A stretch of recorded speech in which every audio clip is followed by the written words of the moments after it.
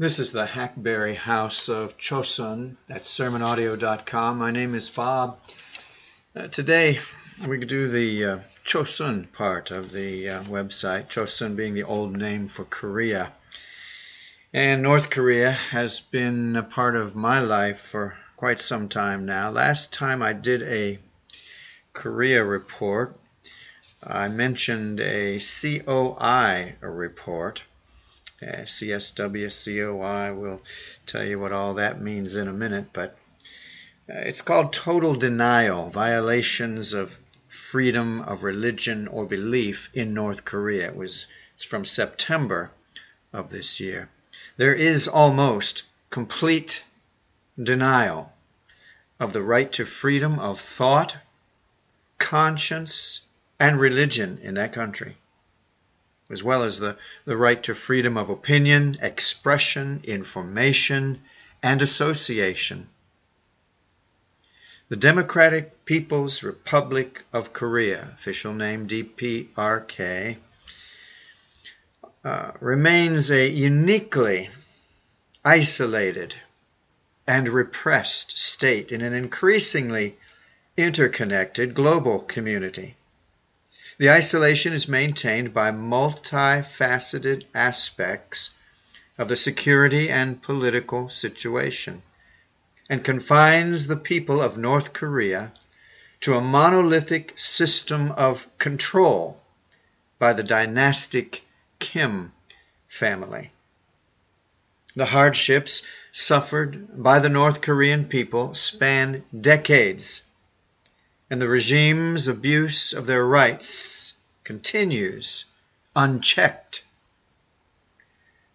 The gravity and extent of these abuses was exposed in the groundbreaking United Nations COI Commission of Inquiry, a report on human rights in North Korea, first published in February of 2014 after a year-long investigation. The report calls for accountability for the widespread and grave violations of human rights in North Korea. It states that these violations amount to crimes against humanity and calls for a referral to the International Criminal Court, ICC, for prosecution for these crimes. Now I have to add in here, you understand these are calls that are being ignored. Justice, as we find in our current, that's 2016 presidential election, calls for justice are not always met. People understanding that there is an evil in a particular place doesn't mean that that evil is going to go away, whether here or there. We understand that, but still we can call. And we can call, I might add, on the name of the Lord. The Lord eventually will raise up righteousness. Now we may have to wait for Jesus to come, it's true. And I hate to put it off that far, although it might not be that far. But sometimes it does wait a long time. But God will arise. He will arise. There will be God's justice in North Korea. We like to see it here. We did in Romania, although it's still a very poor country, it was somewhat enjoyable to see the dictator fall. We've seen it in Iraq and Libya. It's fun to watch these men topple. But the enemy of our soul then just regroups, finds another country. The spirits of evil are in the world. They are there. You don't chase them out of the whole atmosphere until Jesus comes, binds them all together and gets rid of them. But we can stand for good things in bad places when we have a chance. That's what I am doing here. There's a group called Christian Solidarity Worldwide. That's the CSW.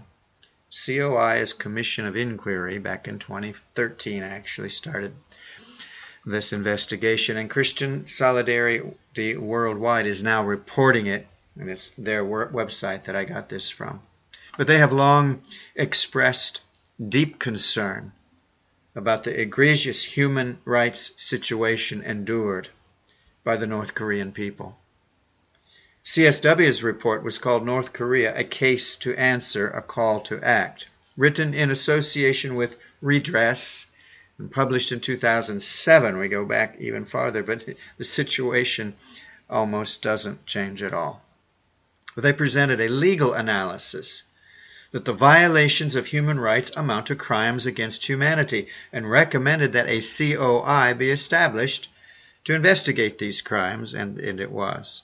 Because of these, or both of these reports, document violations of the right to food, the right to life, freedom of expression, right to freedom of religion or belief, freedom of movement, as well as various violations associated with prison camps, torture and inhuman treatment, arbitrary detention, discrimination, and enforced disappearances, including in the form of abductions of nationals of other states. It's all documented.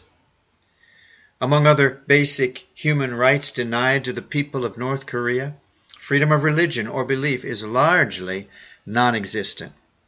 Denial of this right has occurred since the 1950s, and the current leader, Kim Jong-un, continues to violate citizens' religious freedom.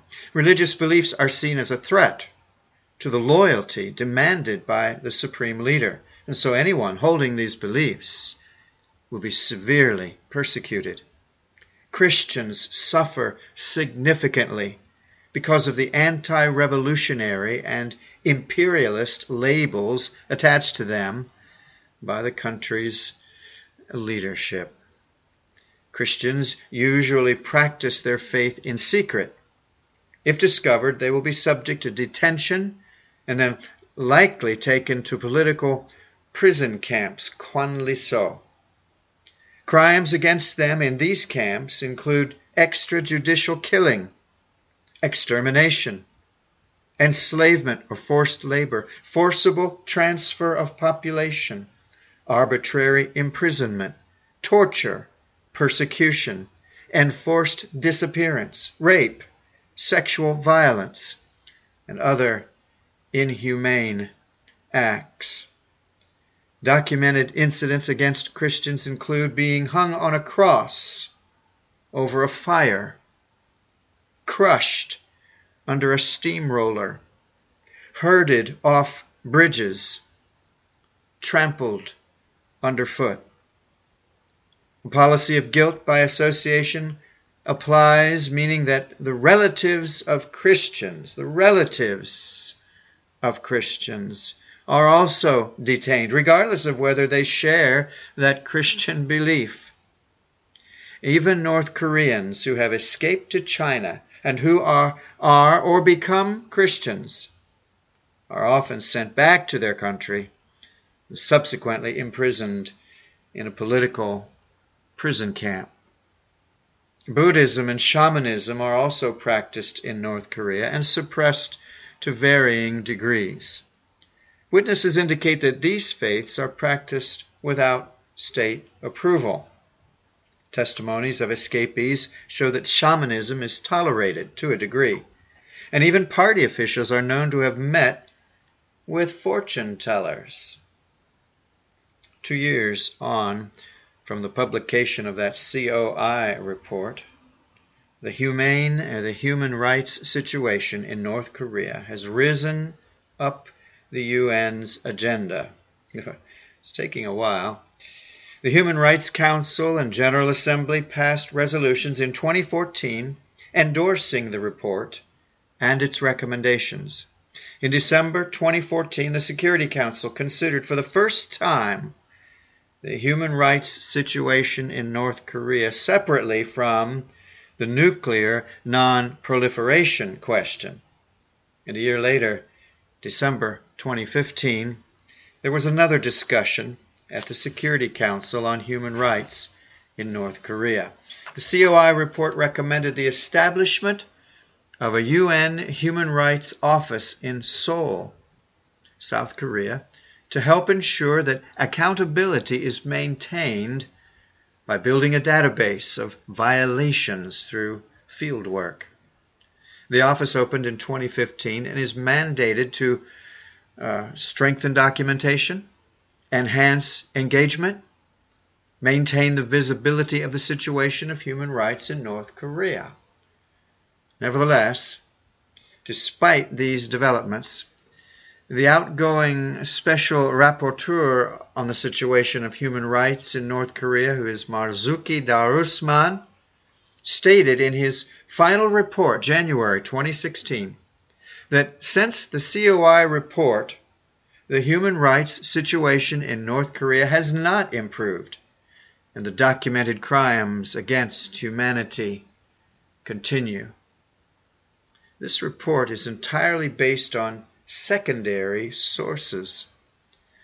On-the-ground research inside North Korea is not possible.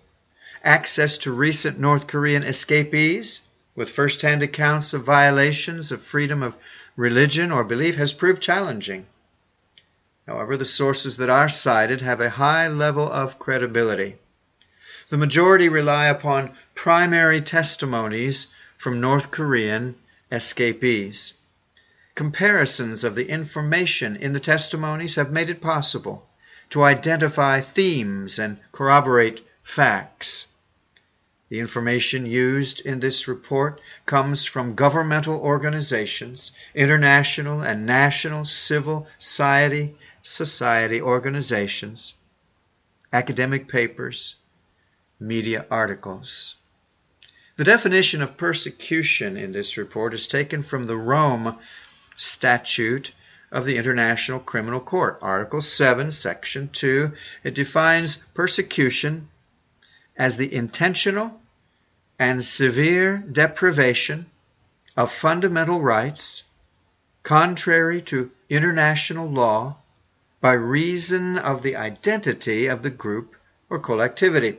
The definition of persecution in the Rome Statute is in the context of defining crimes against humanity, which means that any of the following acts that are committed as part of a widespread or systematic attack directed against any civilian population. Here are those items: murder, extermination, enslavement, deportation or forcible transfer of population, imprisonment or other severe deprivation of physical liberty in violation of fundamental rules of international law, torture, rape, sexual slavery, enforced prostitution, forced pregnancy, and forced sterilization, or any other form of sexual violence of comparable gravity. Persecution against any identifiable group or collectivity on political, racial, national, ethnic, cultural, religious, gender as defined above, as or other grounds that are universally recognized as impermissible under international law, in connection with any act referred to in this paragraph or any crime within the jurisdiction of the court. Enforced disappearance of a person, the crime of apartheid, other inhumane acts of a similar character intentionally causing great suffering or serious injury to body or to mental or physical health. On the basis of this internationally recognized definition, the persecution of religious individuals and groups documented in this report is severe enough to warrant charging the North Korean leadership with crimes against humanity. Freedom of religion or belief, in theory, international law versus North Korean law. On freedom of religion or belief, North Korea acceded to the International Covenant on Civil and Political Rights in 1981. Article 18 stipulates that everyone shall have the right to freedom of thought, conscience, and religion. The article further clarifies that this right shall include freedom to have or to adopt a religion or belief of his choice, and freedom, either individually or in community with others, and in public or private, to manifest his religion or belief in worship, observance, practice, and teaching. North Korea sought withdrawal from the ICCPR in 1997. But since the treaty does not contain a withdrawal provision, North Korea remains a party to it.